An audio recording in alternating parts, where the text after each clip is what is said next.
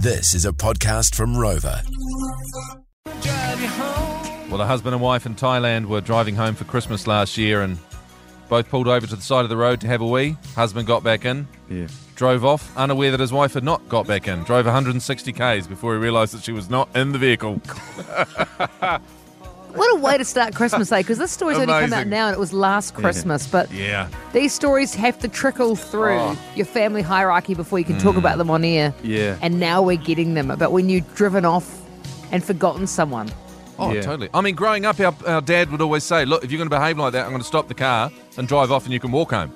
And that shock when they actually slowed the car down. That's right. God, that worked. Kelly's in Albany. Kelly, this was your dad and your baby brother. Yes, it was. I think we were running late for my baby brother's christening, and we all got in the car and drove off, and then my mum's like, who's got the baby?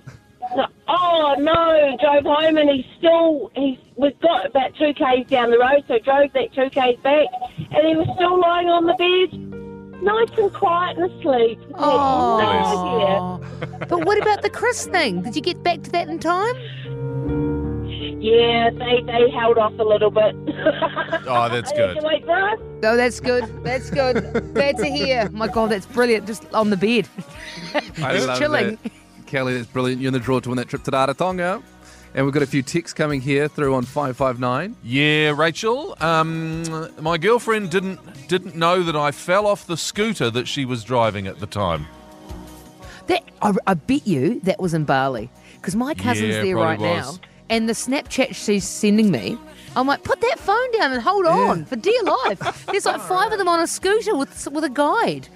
Oh God! So in this one from Anna, my friend took his son to work for work experience and then forgot to take him home at the end of the day. Oh, God. Vicky, how was Parklands this morning? Good.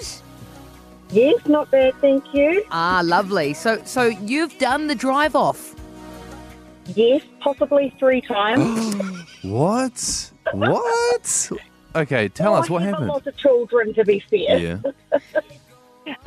All from the same venue at the rugby club. Oh. The first one, I think, was my son and my dad had sent him off to buy a donut from the wee cart after the game.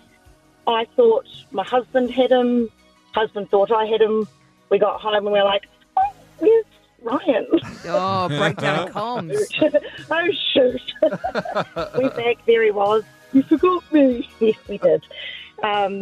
Again, same rugby club, same child.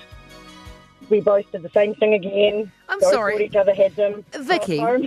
Vicky, what rugby club is this? Because I think we need I to... am not going to say. Oh, that is great. So this keeps happening, eh?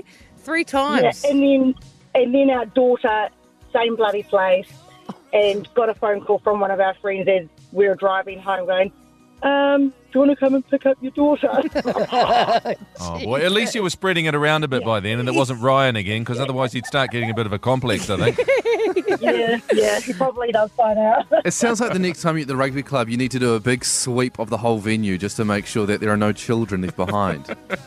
Yeah, I've changed rugby clubs now, so hopefully. Oh, no wonder you don't want to name it. Yeah, because that was the issue. Good on you, Vicky. Definitely the issue.